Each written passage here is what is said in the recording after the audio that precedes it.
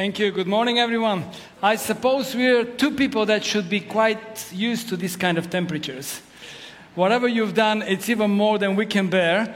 But let me give you a word of kind of encouragement. Your rains ended up in our part of the world. And if you can cope with the heat and be done in a few days, we don't know how to cope with your rains. So it's been severe floodings in the southern part of Bulgaria, Greece, Turkey. So please take your rains back here. Please. Good morning, wonderful Pearly Baptist Church. It's a real joy to be here, and we're so grateful to your pastoral team for inviting us to share this morning. Allow me to start with a little example that something that happened long time ago in the 9th century when Bulgaria was becoming a Christian country. A lot of people were very impressed with prayer. So, especially in the villages higher up into the mountains, many people would go to have their private prayer time, and they would go on a path, take a path to be by themselves amongst the trees and possibly higher bushes away so that they can talk to God. And as they walked, grass stopped growing on the paths. So you could see all these little paths leading to these private prayer places. And it was very obvious when somebody stopped praying because grass started growing on their path. So other people would ask, brother or sister, why is grass growing on your path? Meaning, why have you stopped praying? So can we ask you this morning, is there grass growing on your prayer path this morning or not? When we come to this church, we feel at home for several reasons. You probably know that, but let me, for the sake of explaining the context of what we're going to say today, is basically this has been a place of training for us and a place of shaping our ministry. We were part of the trainee students at Spurgeon's College, and we were placed here, literally, to observe how ministry is done in a very interesting historical part of this church. So we were learning a lot through just observing your ministers at the time. This is a few years ago, 25 years ago, but it has left a lasting memory and knowledge of how to actually operate and run a successful church for the gospel in a place like London. Also, this has been a place of recognition. Right here, again, 25 years ago, Dedi and I kneeled, and we were blessed by the pastors here and some leaders of the union, and we were commissioned, we were ordained for ministry, which has kept us accountable to this church, if you want, for all these years. So for us, it's important when we come here to say thank you for the recognition and the support, and this is another thing, the support all throughout these years of the ministry, life and mission in Bulgaria, not in the last place. It is remarkable to open your email and receive a little message from the prayer director in this church saying, we're going to be praying next week. Could you please send some prayer points? And you send some because you're right in the middle of some difficult times. And you're not only warmed, you feel encouraged, you feel empowered to know that 2,000 miles away, someone cares for you, for your family, for your ministry, for the country of Bulgaria, for your mission, and they will pray for you. And we've seen remarkable answers of prayers that you have said in the Lord's name for us in Bulgaria. So thank you for this. Therefore, the subject of prayer seemed to be an appropriate one this morning. So prayer is so important. And it's so important for us personally. It's so important for us as families. It's so important for us as a church community. It's so vital. And it's such a great gift that God has given to us. So prayer is something that we'd like to share about. And I would like to ask you a question this morning. Do you have prayers which have not been answered? I do. Okay. Has anybody got all their prayers answered? Okay, good. Thank you for honesty. Yes, all of us have prayers which have not been answered. But when do we stop praying about a certain thing? When do we get tired of praying about a certain thing? Are we fervent? Are we earnest in our prayers? Because James, the author of the epistle, writes, the biblical author, he writes about prayer. And he takes an example, Elijah, as somebody who prayed fervently. So let's just read the text. We find it in James chapter 5, 17 and 18, verse 17 and 18. So I would ask you to please open your Bibles and read it together with me. So James writes in chapter 5, Elijah was a human being, even as we are. He prayed earnestly that it would not rain, and it did not rain on the land for 3.5 years. And he prayed, and the heavens gave rain, and the earth produced its crops. Thanks be to God for his word. Elijah was a prophet that God sent to the northern kingdom of Israel 900 years before Christ. This is almost 3,000 years ago from our time. Do you feel like Elijah today? Anyone? Like the prophet Elijah? Because James says he was just like us. How are we just like him? I mean, I read about this prophet, and yes, he raised people from the dead. He called fire from heaven, and God answered. As we're going to see today, he called for a drought, and a 3-year drought came. And then he called for rain, and God gave rain.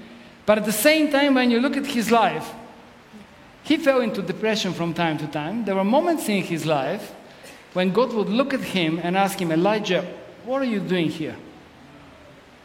Have you had a moment in your life when God asks you, hey, what are you doing here? I thought you should be there, but you are here. And also, this man at some point was quite afraid of people.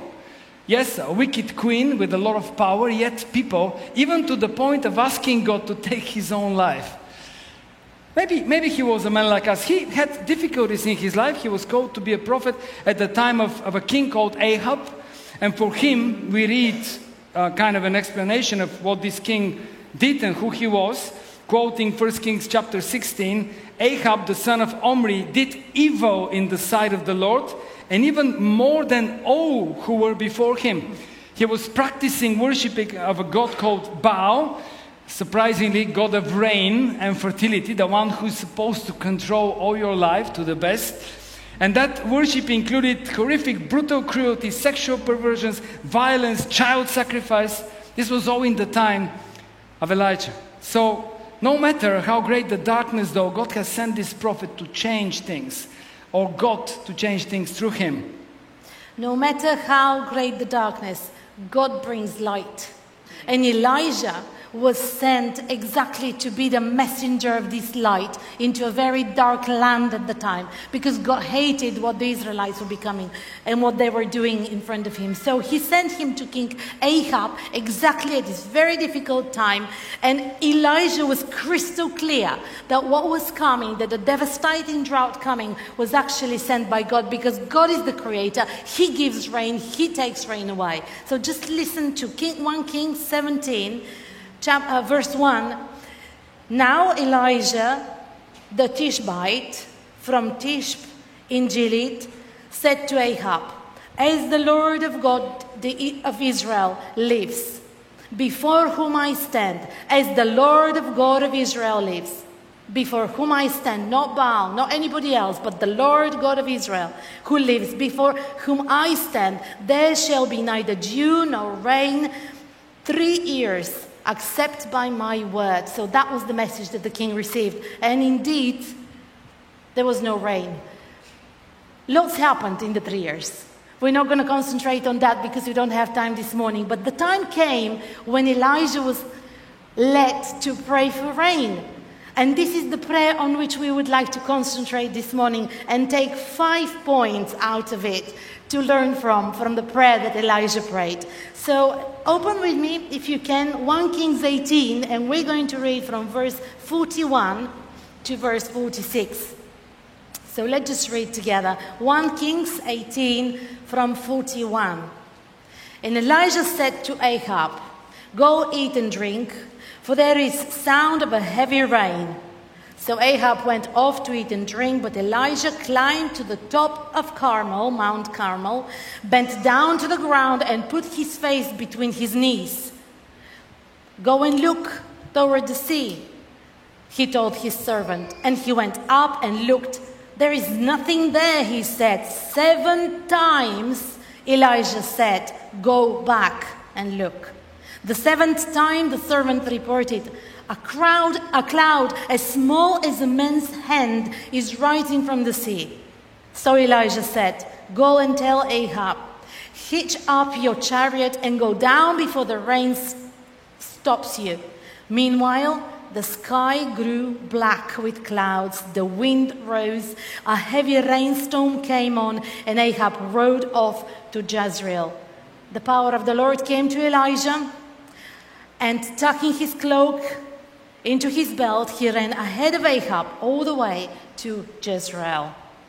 Elijah, he was aware of the presence of God, he knew God, and he relied to God in prayer. So I guess the first thing we can say, and I know they taught us as Persians College, don't state the obvious, but here is an obvious point. Prayer should be done by faith. That's right, isn't it? How is your faith when you pray? If you're like me, you've got prayer lists of things. I'm a pastor, so there are lots of names on my prayer list and a lot of issues, and some are connected with the church, some are connected with the union, some are personal issues, and I go through them, and I've been taught by my parents and by God himself, we need to be fervent in prayer. We'll say more about that, but do you find yourself that sometimes you're just going through the prayers without even considering, do you really believe you're going to get answers to every one of them? And trusting God to the point of really having strong faith. Listen to what Elijah said. He said to Ahab, verse 41, go eat and drink, for there is the sound of a heavy rain. For 3 years they haven't seen a drop of rain. They've heard the sound of winds, sounds of fires, I'm sure, because when you don't get rain, you get fires, forest fires, if there are forests left. How did he hear any sound? One commentator is saying maybe the sound he heard has been the sure promise of God ringing in his soul. I mean, Elijah was probably the only person believing that there was rain coming after 3 years of total drought. He walked by faith, and sometimes walking by faith meant he was alone. Faith, remember, Hebrews 11:1, faith is the assurance of things hoped for, things you can't prove. It's conviction of things that are not seen. I remember when we got this vision from God, this sound from God about this new church building and a new center that we were about to build. And believe me, we were quite alone. I remember a moment in which someone called me on the phone. Said, Pastor, I've been praying about this. I think this vision is from Satan. You would never be able to build this thing. This is too big. Why don't we do this and do that at that time? And I remember crying for about 15, 20 minutes after this phone call. Because it was so clear. I've heard the sound of rain, figuratively speaking, about this new thing. And yet, some people that I valued very much did not hear the same sound. Sometimes praying with faith means you're the only one that get the faith for it. Not only the vision, but get the faith for it. So it's a simple point. We all know, but isn't it something we need to be reminded? When Elijah prayed, he had full faith, full confidence of what he heard, although he might have been the only person that got this message at the time. So the second thing, one, praying with faith. The second thing is praying with humbleness. Ahab goes, Elijah climbs the mountain. We read in verse 42, and then he kneels down and he puts his head between his knees. Posture of praying. Elijah was very brave in front of men and very humble in front of God. Yes, we're called to be bold and come in boldness to God and ask our prayers. But at the same time, we don't command God when we pray. At the same time, there was nobody at the mountain. Elijah was by himself. He didn't need to pause his prayer for anyone. It was just God and his servant. So Elijah was in this position of prayer, knowing the God he was standing before, knowing the Almighty that he was standing before, showing the humbleness, showing the way he thinks, showing the way he knows the promises of God. So coming boldly to God, but at the same time coming humbly. There's one picture I'll never forget, and it's the picture of my father praying next to his bed. I had the privilege of growing up in a Christian home during the communist time, which was very rare because very few people were evangelical Christians at the time. Not minority of the minority, really few. And there in Bulgaria, communist Bulgaria, we just prayed for North Korea and we continue to pray. But then I remember my father kneeling and praying every single evening. And this is a picture that stayed with me all this way. Well, are we ashamed of posture of prayer? Do we let our children, our grandchildren, see how we pray and the way we pray and the way we revere in front of God? Let me just tell you a fun story. I heard about this young man some long time ago who went to the army, and he was actually new. He was given guard. He was on watch. He was on duty during the night. So he was trying very hard not to fall asleep. And he was doing very well until about 2, 3 a.m. in the morning. But then around 4 a.m., his eyes just started dropping slowly and he dozed off. So at that point, he opened his eyes and he saw the officer standing right in front of him. And he remembered the penalty he would get for actually falling asleep. Then this was a place where prayer was respected and the pose of prayer was respected. So he just closed his eyes again. He said, "Amen, O Lord," lifted his eyes and looked at the officer and escaped punishment. But praying humbly, with faith and humbly. This couldn't have saved me. When I was in the army, it wasn't allowed to pray or read your Bible, so saying amen would definitely get me penalized if this was happening. But thirdly, have you prayed earnestly? Go and look toward the sea, Elijah told his servant. And he went up and looked, and there was nothing there. 7 times, Elijah said, "Go back." 7 times. This is actually very interesting because behind these 2 words, there's a whole episode. And in order to be able to understand where we're coming from, we'd like to actually show you what actually happened, because the Bible is very short. And I would be Elijah. Could I be Elijah? No, No. you'll be Elijah. And Teddi will be the servant. So let's just show you what happened, because these 2 words, you cannot grasp of exactly what is happening. How many of you climb mountains? Like trekking? Oh, well done. Okay, I do too. So imagine you're at the top of the mountain. Elijah has already prayed 1 time. The servant has come back. Nothing. Then Elijah prays again. He goes on his knees. He puts his head between his knees. I cannot really do that. And goes down and said, "God, please give rain." He gets up and he tells his servant to please go and see if there's any cloud coming, if anything is happening above the sea. The servant goes and comes back and Nothing. nothing. 3rd time. Now let's count. Elijah goes down and he prays. And he says, "God, please give rain." And he gets up and he sends his servant to go up higher in the mountain and look. And he looks and he comes back and he comes back. Blue skies, nothing. How many times?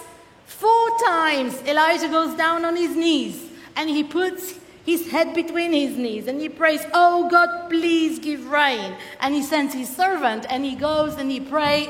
He looks and he comes back to tell Elijah that there is nothing. How many times? 5. 5? 6 times. Elijah goes down on his knees and he prays and says, "God, please give rain." And then he comes up and he sends his servant to go again. Really? Yes. And he goes and he comes back and he says, "Blue skies, nothing, master." Okay. He goes down on his knees 7 times. And he prays and says, "God, please send rain."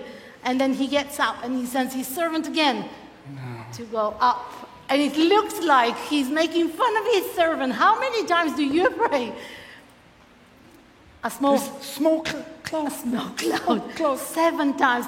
How often do we pray for one thing? When do we give up? When is it? When is enough? Do we spend years praying? Do we spend weeks praying? we had a really difficult time these last few weeks, and thank you so much for praying for us, family-wise. And at one point, I was getting to the point saying, God, why are you not answering my prayer? So this was a big lesson for me, for us as a family as well. Elijah did not get discouraged. Elijah continued to pray. Elijah continued to trust in God because he was trusting in God's faithfulness. And remember the song we sang, he was trusting in God's promises. He had faith, he prayed humbly, but he also prayed earnestly. Remember the widow in the New Testament? In Luke 18, the parable of the widow that Jesus tells his disciples when he's teaching them how to pray. And yes, I'm not going to read the whole passage, but you can find it in the beginning of chapter 18 of Luke. And she's so insistent when she's praying that she's even impertinent. In front of the judge. In front of the judge. And she gets what she wants. And Jesus says to his disciples, this is how you should pray. So insistent before God. This is how you should pray. Even though, says the last verse, it may seem that God is being slow in his answer. Even though it may seem that he's not replying as we want it, on the time we want it. So the full thing. There's another thing which is small but very important. Elijah prayed very specifically. We have a prayer meeting every Wednesday evening in our church, and for some people it's a routine to come to this meeting, and we're happy that quite a few join us. But sometimes you listen to the prayers being offered. Many of them are voices, people praying in the room. And they've become so routine. They're not specific enough. Yes, we pray for this and that, and the next Wednesday you hear the same prayers. Elijah was extremely specific. He prayed for rain. Psalm 5 verse 3 says, these are the words of David. In the morning, Lord, you hear my voice. In the morning, I will lay my requests before you and wait expectantly. Sometimes the translation doesn't serve us well here because the phrase they use is actually you lay your arrows in a special direction, aiming at something. Some commentators even are saying this is like putting your arrow in a bow and you're aiming at something. And David is saying, I will lay my prayers very specifically for very specific things which lay on my heart. And please, Lord, these specific things are there. So how specific are our prayers? It's good to pray, it's good to have a routine of prayer, but is it something that you really specifically know you want from the Lord and He has laid it on your heart? Let me tell you a story, a recent story I heard from a Baptist minister who visited Bulgaria. He's from Ukraine, one of the leaders there. And we're talking about the war. He preached in the church. We prayed for Ukraine. And then talking to him over lunch, he was like, let me share something for you just to tell you, just to show you we're not so great in Ukraine in the middle of the war. He said, we as Baptist pastors, we have these regular meetings. And at some of the meetings, one of our pastors got a vision. And the vision was very clear. Pray for the soldiers of the Russian army. And he shared it with everyone. People were not very happy with that. And they were like starting to pray, may the Lord kill them all and send them back home. And then the guy was, no, that's not the vision. Let's pray for their blessing. Pray for the blessing of the Russian soldiers. Now, if you're Ukrainian, that's not an easy prayer. Yet they followed this vision and started praying. To their surprise, within a month time, less than a month time, they got this phone call from a regional director of all of the prisons in the area they were ministering, and the phone call was very simple. The guy said, we now have a lot of prisoners of war from the Russian army. Young boys, most of them. You've always wanted to come and preach in the prison, and now is your time. Come and make them all Christians. Come and make them all forget about the war and repent for what they've done. Now the pastors, it took them 3 weeks to make up their mind. Would they follow this call from the prison ministry or not? Eventually, they went there, and this guy was saying we were like Jonah and the Ninevians. We didn't really want to share very much of the gospel. We were there to tell them how wrong they were, yet we shared the gospel. Guess what? Many of them accepted Christ. And we were having now big baptismal service of Russian soldiers in the prisons in Ukraine. Because of this specific vision, and how specific is your prayer? Do you expect God to make a miracle of the stuff that you really, really need to see being answered in your life. And the very last thing, the fifth thing we'd like to share with you is pray expectantly. Expect an answer. And the text here is from verse 44 onwards. It says, a cloud as small as a man's hand. Other translations say as a man's fist. That little, the servant was able to see that coming from the sea up. Now, how often do I miss the small cloud? The answered prayer that God is giving me. Just recently, I found one of my prayer diaries. And I looked at it and what I had said, what I had prayed for, when I did it, and what answer I received. And I was actually amazed looking back, seeing how God answered my prayers. It wasn't what I expected, but I would never want to have something different from what He gave me. So, little cloud, God answers prayer. And He answers it in the best possible way for us. But do we miss the little cloud that He's actually sending? Because this is the better thing for us. This is the good thing for us. And Elijah believed before the big storm came, he sent for the king to be down and safe from the rain before the big storm came, when the little cloud was present.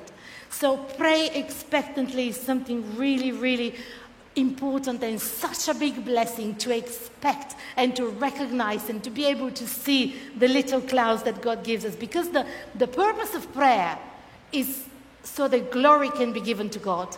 Yes, we pray well. Yes, we're faithful. Yes, we look for God. But it's not because we are wonderful, but because of who He is.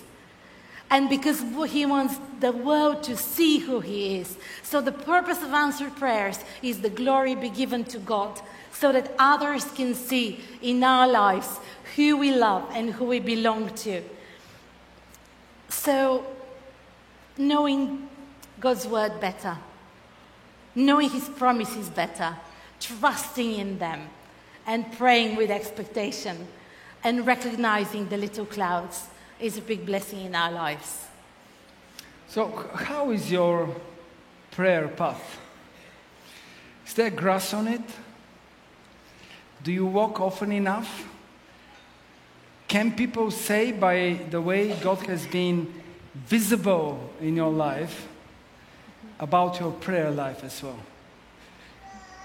A preacher of old, Wesleyan Methodist minister by the name Sam Chadwick, said something which I'm sure you've heard before, but I want to remind you at the end of this short sermon about his conviction. He was heard to preach more than once the following.